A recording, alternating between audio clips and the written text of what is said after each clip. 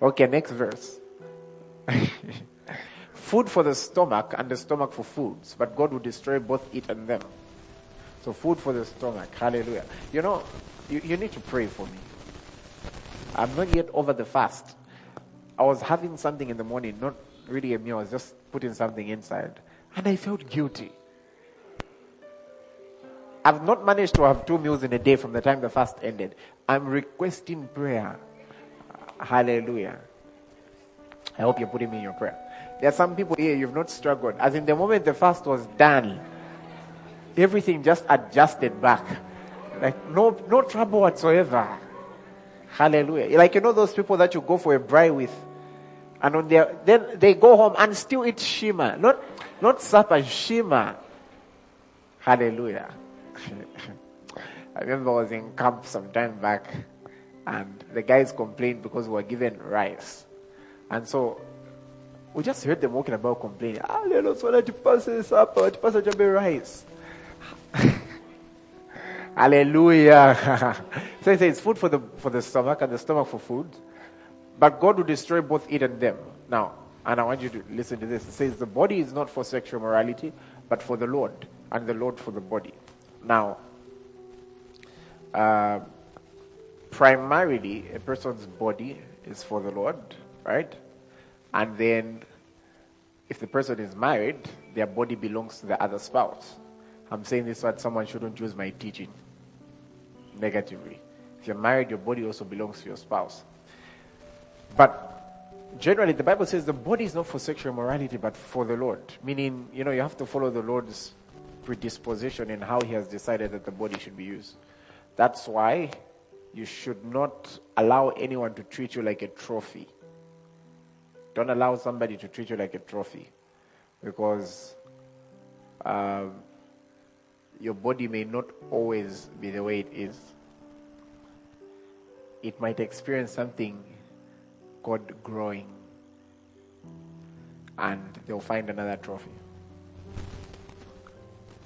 That's why, haven't you seen our friends in the West who keep trying to do plastic surgery, this plastic surgery, this plastic surgery, this?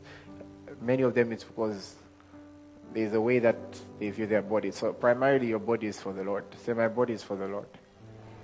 Let's go on. Now, this is not my topic, so you can allow me now to rush through it. I'm a preacher, so I've got a comment on every scripture. I've got a comment, trust me, on every scripture. So it says, and God raised up the Lord, and also raised us up by his power. Do you not know that your bodies are members of Christ? Shall I then take the members of Christ and make them members of a harlot? Certainly not. Now hold on there. So that means, when it says your bodies are members of Christ, recently there's a case in the UK, right? Where there's a member of the royal family. There's a member of the royal family who had a scandal.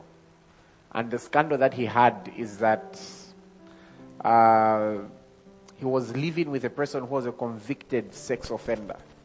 So I was watching the video where he was defending himself, and he was saying, I know that a person of my status is not supposed to do this.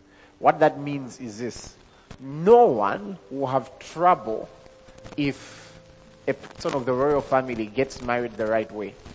But the moment a person of the royal family is doing what commoners do, going to brothels and going to strip clubs, they'll have trouble, because what they are saying is a member of the royal family is doing this. It's not just you, it's a member of the royal family doing this. That's what Paul is trying to communicate here, saying, do you not know that your bodies are members of Christ? Meaning, as being part of this wonderful organization called Christ, if you are to decide to get married the right way and enjoy your husband or enjoy your wife, it's lawful because that's dignified. But as a member of this organization and this body called Christ, if you do anything, you're embarrassing Christ. I don't know if you're getting my point. It's like saying, can you imagine a member of Christ? Which member? The hand. The member of Christ is doing that. So shall I then take Christ and make him a member of a harlot? Anyway, that's what he said. Shall I then take Christ and make him part of that conversation? Does Christ need to be in that conversation? That's the way I want you to start thinking. Have you noticed that I'm not training you to think sin? I'm training you to think Christ. Next verse. Or do you not know that he who is joined to a harlot is one body with her? For the two, he says, shall become one flesh. Next verse. But he who is joined to the Lord is one spirit. Now, he mentions that those who are joined to harlots are one body. Then he says, but if you are joined to the Lord, you are one spirit. So meaning, if you have fellowship with the Lord, what are you with him? One spirit. And one way to deny yourself intimacy with God is to use your body wrongly. Let's go on. But this is really not my point. So it says, flee sexual morality. Every sin that a man does is outside the body, but he who commits sexual morality sins against his own body. So he's actually trying to show that, you know how people say, hey, don't worry whether you've done this, all sins are the same. He's actually saying this one is a bit more difficult. It's got more complications. Let's go on. So if there's anyone in this place, this scripture is not really my point. But if you indulge in such activities, don't do that. Get out of it. Get out of that relationship if you have to. Get out of those conversations. Stop going to those places. You're bigger than that. Think Christ. Now, I'm teaching on the Holy Spirit, so now my point has come. I want the King James. So notice these people are living a life that's below the standard of the life they're supposed to live, right? Can I have the King James, please? I'll read it. If you're a person who's done at least grade 3 English, I want you to read it following the punctuations and the like. 1, 2, 3, go.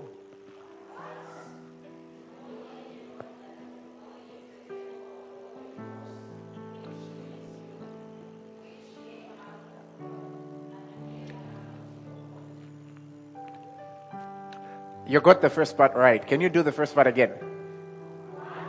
Okay. Hallelujah. I want you to think about it this way. Imagine, you know, this is someone who can read and write, and they're female, and you see them boldly walking into the male toilet. Like, boldly. They haven't going there, everything is just okay, like, and let me not describe how male toilets are, but generally they are probably designed a little differently. And they then go there just among them, and they start doing what they're supposed to do. Or into the male showers. Don't you think they thought, what? Know ye not that you are female? And a female belongs where females should be? Is somebody getting my point? Imagine you went to a bank and you found the president queuing up. Won't you say, what? Don't you know you are the president? Like, you can have this place closed if you want, and you can go to the mall right now and close down a shop and shop alone. Like, don't you know who you are?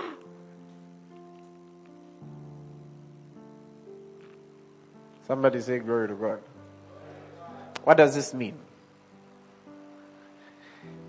Your quality of life as a believer, you will not experience the fullness of your quality of life as a believer if you have not come to a place of epignosis, if you've not come to a place of revelation that your body is the temple of the Holy Spirit. You will start asking for things you have. Lord, I'm inviting you into my day. I don't know if you're getting it. I'm telling you, when you reduce yourself to a lower quality of life. Now, you must understand the way I teach. I've got a mandate to teach perfection because perfection is what perfects. So for me, you know that the aim of every believer is to come to the place of the fullness. Come to the place of the fullness. Do you know the place of the fullness? Okay, I'm not sure we're ready for certain statements yet. Let me move on. Hallelujah. The place of the fullness, where you're not looking for God. You're fully aware that He's in you. You get to enjoy Him. It will edit your prayers. It will edit your songs. It will edit everything. It will edit the way you view yourself.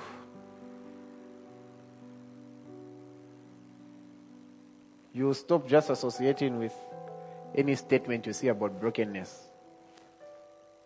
You start associating with wholeness. I've noticed that trend in the body of Christ. Everyone is trying to be broken. That's why people are even competing about whose testimony is worse. You guys think people are competing. I've been through a lot. That's what you've been through. Me, what I don't know why everyone wants to be through a lot. I used to think I'd been through a lot. Then I say I can't see people. I realize, hey, friend, just be in your place. Just be in your zone. Hallelujah. Some people hear their version of being through a lot. Can you imagine? We didn't even have 16 today.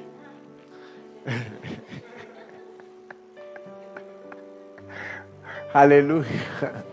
We didn't even have 16 today. I've been through a lot. So I'm just saying, people are competing over who's the more broken vessel and the like. But then the Bible talks about golden vessels and all that. And you know something? It's come to a place. I was talking to... Can I be free? I was talking to a few people, and you know what I was telling them? Do you know my greatest challenge as a preacher nowadays, especially from the time I became a pastor? Are you ready for it? My greatest challenge is this. Give me Ephesians 4:11. There are people who've come into this thing, and there's a way they view a pastor. And you know, the way you view a pastor will determine what you get to benefit from them or not. Now, it says, He Himself gave some to be apostles, some prophets, some evangelists, some pastors, and teachers. Okay? Which one did He give you? Anyway, let's go on. Hallelujah. Which one has He given you? Next verse. And it says, give me the King James, for the perfecting of the saints. That shows you that God doesn't bring you perfect people. When you are a pastor, it is your role to perfect them. I wish this was a minister's conference. Who knows? You can find the majority of people here. So it says, for the perfecting of the saints, for the work of ministry. Wait, that shows you ministry's work, and that shows you that the saints must do ministry. Now the trouble comes in when the saints come, and what they've been told is, hey, church is a hospital, so you come with your problems. The pastor is, and you've been trained to see the pastor as the person who solves your problems. Now there's a place for that. And solving problems, we solve them. But I'll tell you something. People who don't see me as a trainer, as a perfecter, as a teacher, as somebody who's the team leader for us to do the work of ministry. Many of them come visit me, I pray for them, and it ends there. Afterwards, they go back where they came from. And there are some people who know they are coming from a very dry place. They even know there's nothing for them there. But they've told themselves, and they've even been sat down by the elders in the family. No, don't leave this place. This place where you are, I'm a Shika Bueno. What?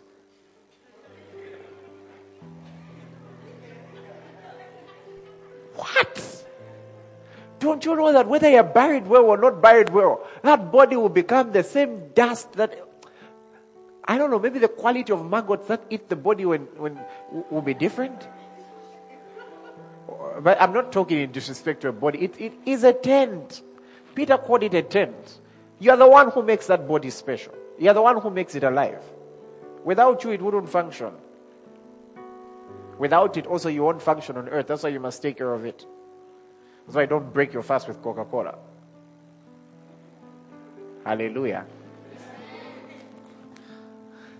But what I'm trying to say is, how can a person be so carnal that they can pick how they'll be buried, of which they will not.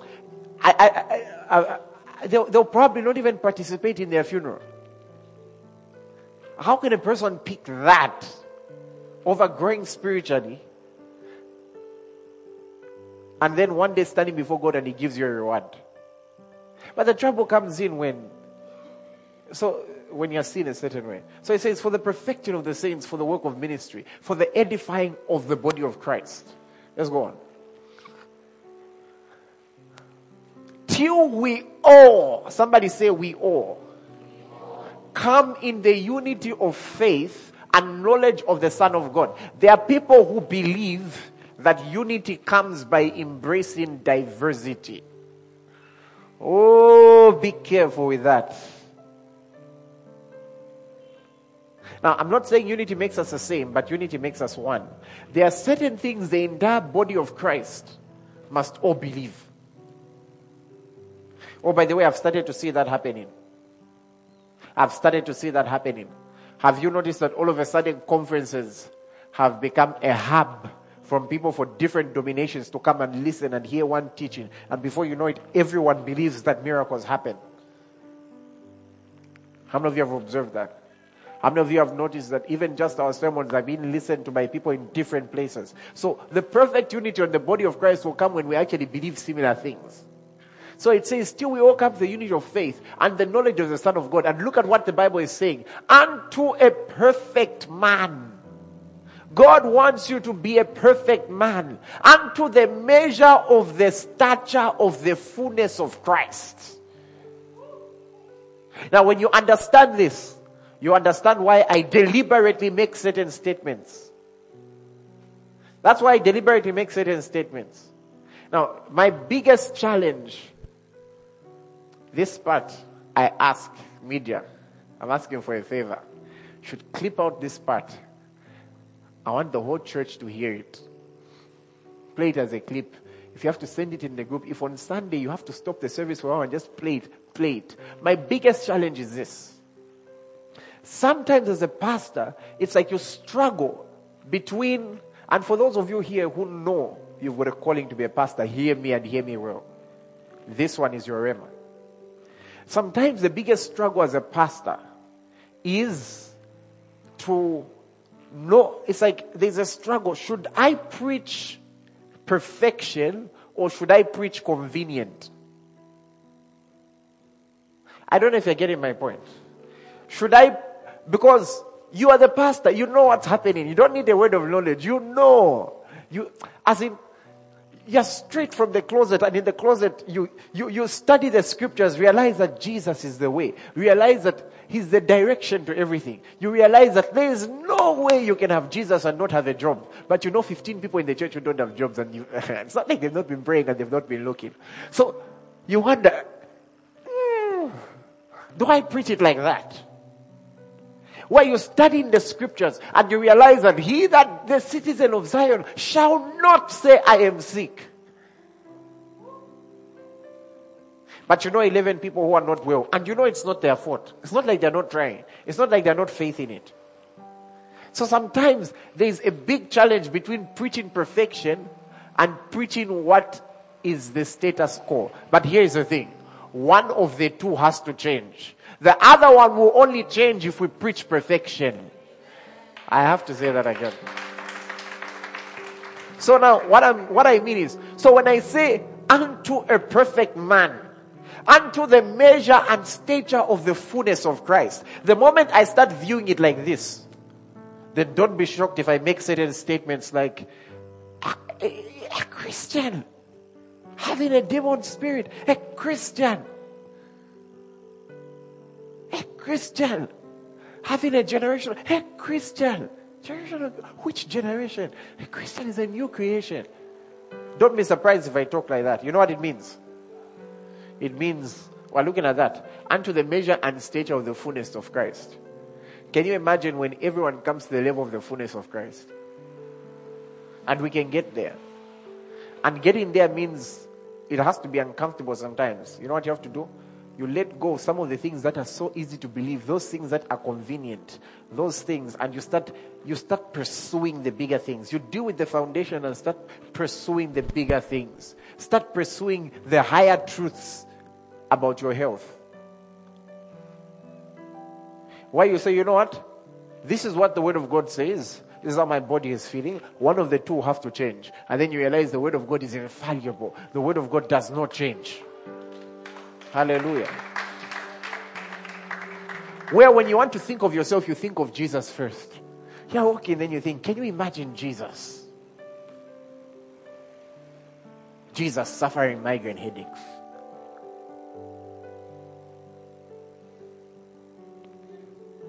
Yeah, like even in the imagination, as in the word imagine runs away from you. It's like, hey, don't get me into this. And then you realize that that's actually the place God has called you for. God has called you for the highest of highs. He's called you for the greater truths. He's called you for the greater truth. God hasn't called you for a life of, oh, you're on fire, you backslide, you're on fire. No! Yours is your kind of fire is a fire that does not go down. Hallelujah. Tell your neighbor this. Tell your neighbor this kind. It's a kind that doesn't fall. Hallelujah. Someone from church called me the other day and said, Pastor, you need to pray for me. I keep having dreams of snakes and whatnot. Now, you see, I was talking the other day about spiritual auto-suggest, right? You know how, based on what you say, based on what you read, it's the first thing that comes to your mind. You know the first thing that came to my mind? When I heard snakes, the first thing that came to my mind was Luke 10:19. I was like, I would like that dream. My legs have missed stepping on. I'm forgetting my point. In my head, I was like, don't you know that we are of the kind who, when we see snakes, what's the first thing that comes to our mind? Step on it. Hallelujah. Glory to God. Hey, somebody say glory. And so, the reason why we go topic by topic, there are a lot of things I would like to say. But the reason why we've been going topic by topic, because the Bible talks about precept upon precept. There are some things people won't understand until they understand certain things.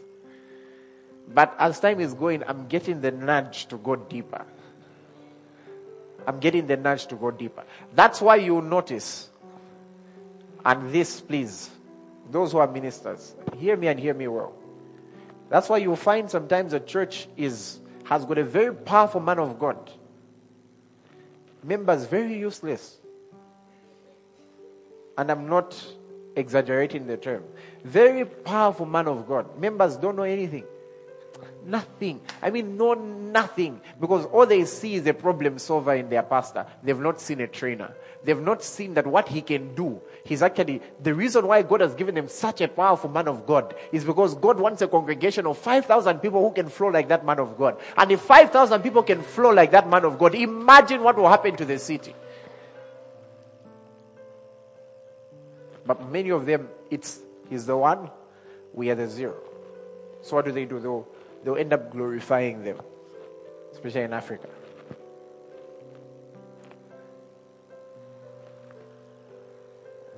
Okay. Hey. Imagine that. Do you see why Moses, I was thinking to myself, when Moses prayed that, Lord, may they all be prophets. Do you know what I think he was praying? This is me as Fred, This is now my school of thought, and it has just come now. Don't you think perhaps he was saying, may they all have the Holy Spirit? How does one prophesy? Isn't it by the Spirit? Wasn't the promise that when the Spirit of God comes, they shall prophesy? Because the Spirit of God is one who gives understanding of mysteries. Moses was a frustrated pastor. Why? Because he had a congregation of 3 million and only he knew God. So his prayer was for them to all know God for themselves. He wanted them to be a nation of prophets. Hallelujah. So let's go back to, this is the time. I've not even given point 1. Do I talk that much? Let me close with this scripture. I guess 1 Corinthians chapter 6. Let's ignore it. Give me verse 19. It's the wind which has come in the rain you've been praying for. He says, what? Know ye not that your body is the temple of the Holy Ghost which is in you, which you have of God. You are not on your own. I've got a question for you. Are there certain things you've settled for? Is there a standard you have settled for? Because you are struggling to recognize that your body is the temple of the Holy Spirit. You are struggling to recognize that your body is the headquarters of God. You are struggling to recognize. Have you settled for sadness? Because you've not recognized that in your body, that's where the presence of God is. And the Bible says where the presence of the Lord is, it says what the Spirit of the Lord is, there is liberty. And we are told that in His presence there is fullness of joy. In short, fullness of joy is in you. Are we struggling for less? Have we settled for we are down? Have we settled for I just can't manage, I just can't? When you are forgetting that the Spirit who makes people intelligent dwells in you. As my pastor puts it, you are the headquarters of intelligence. Have we really settled for something lower? My point with these scriptures was not to talk about sexual morality, but to show you that people were settling for a lower standard. And the biggest problem is they did not know, they did not recognize that their bodies were temples of the Spirit of God. Have we settled for lower things? Have we settled for admiring Moses? Have we settled for admiring Elijah, who didn't even have the fullness? Have we settled for admiring John the Baptist, who the Bible says the least in the kingdom of God is greater than him? Have we settled for admiring Abraham, who had visitations with God every 20 years?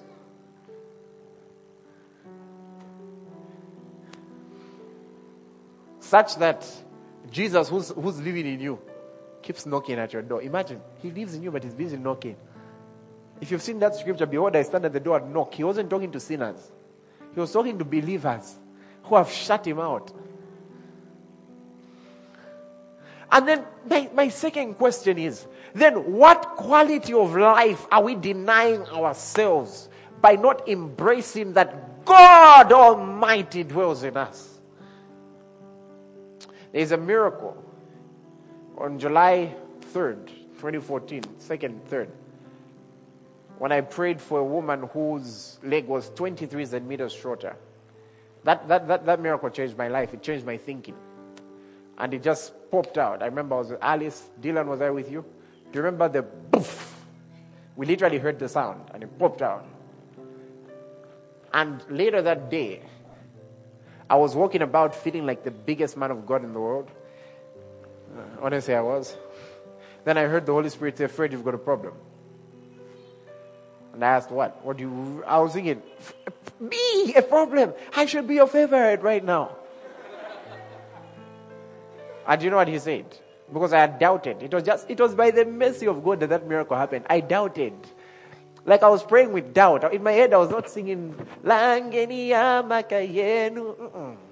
I was singing, Vala tu mwena mova daddy.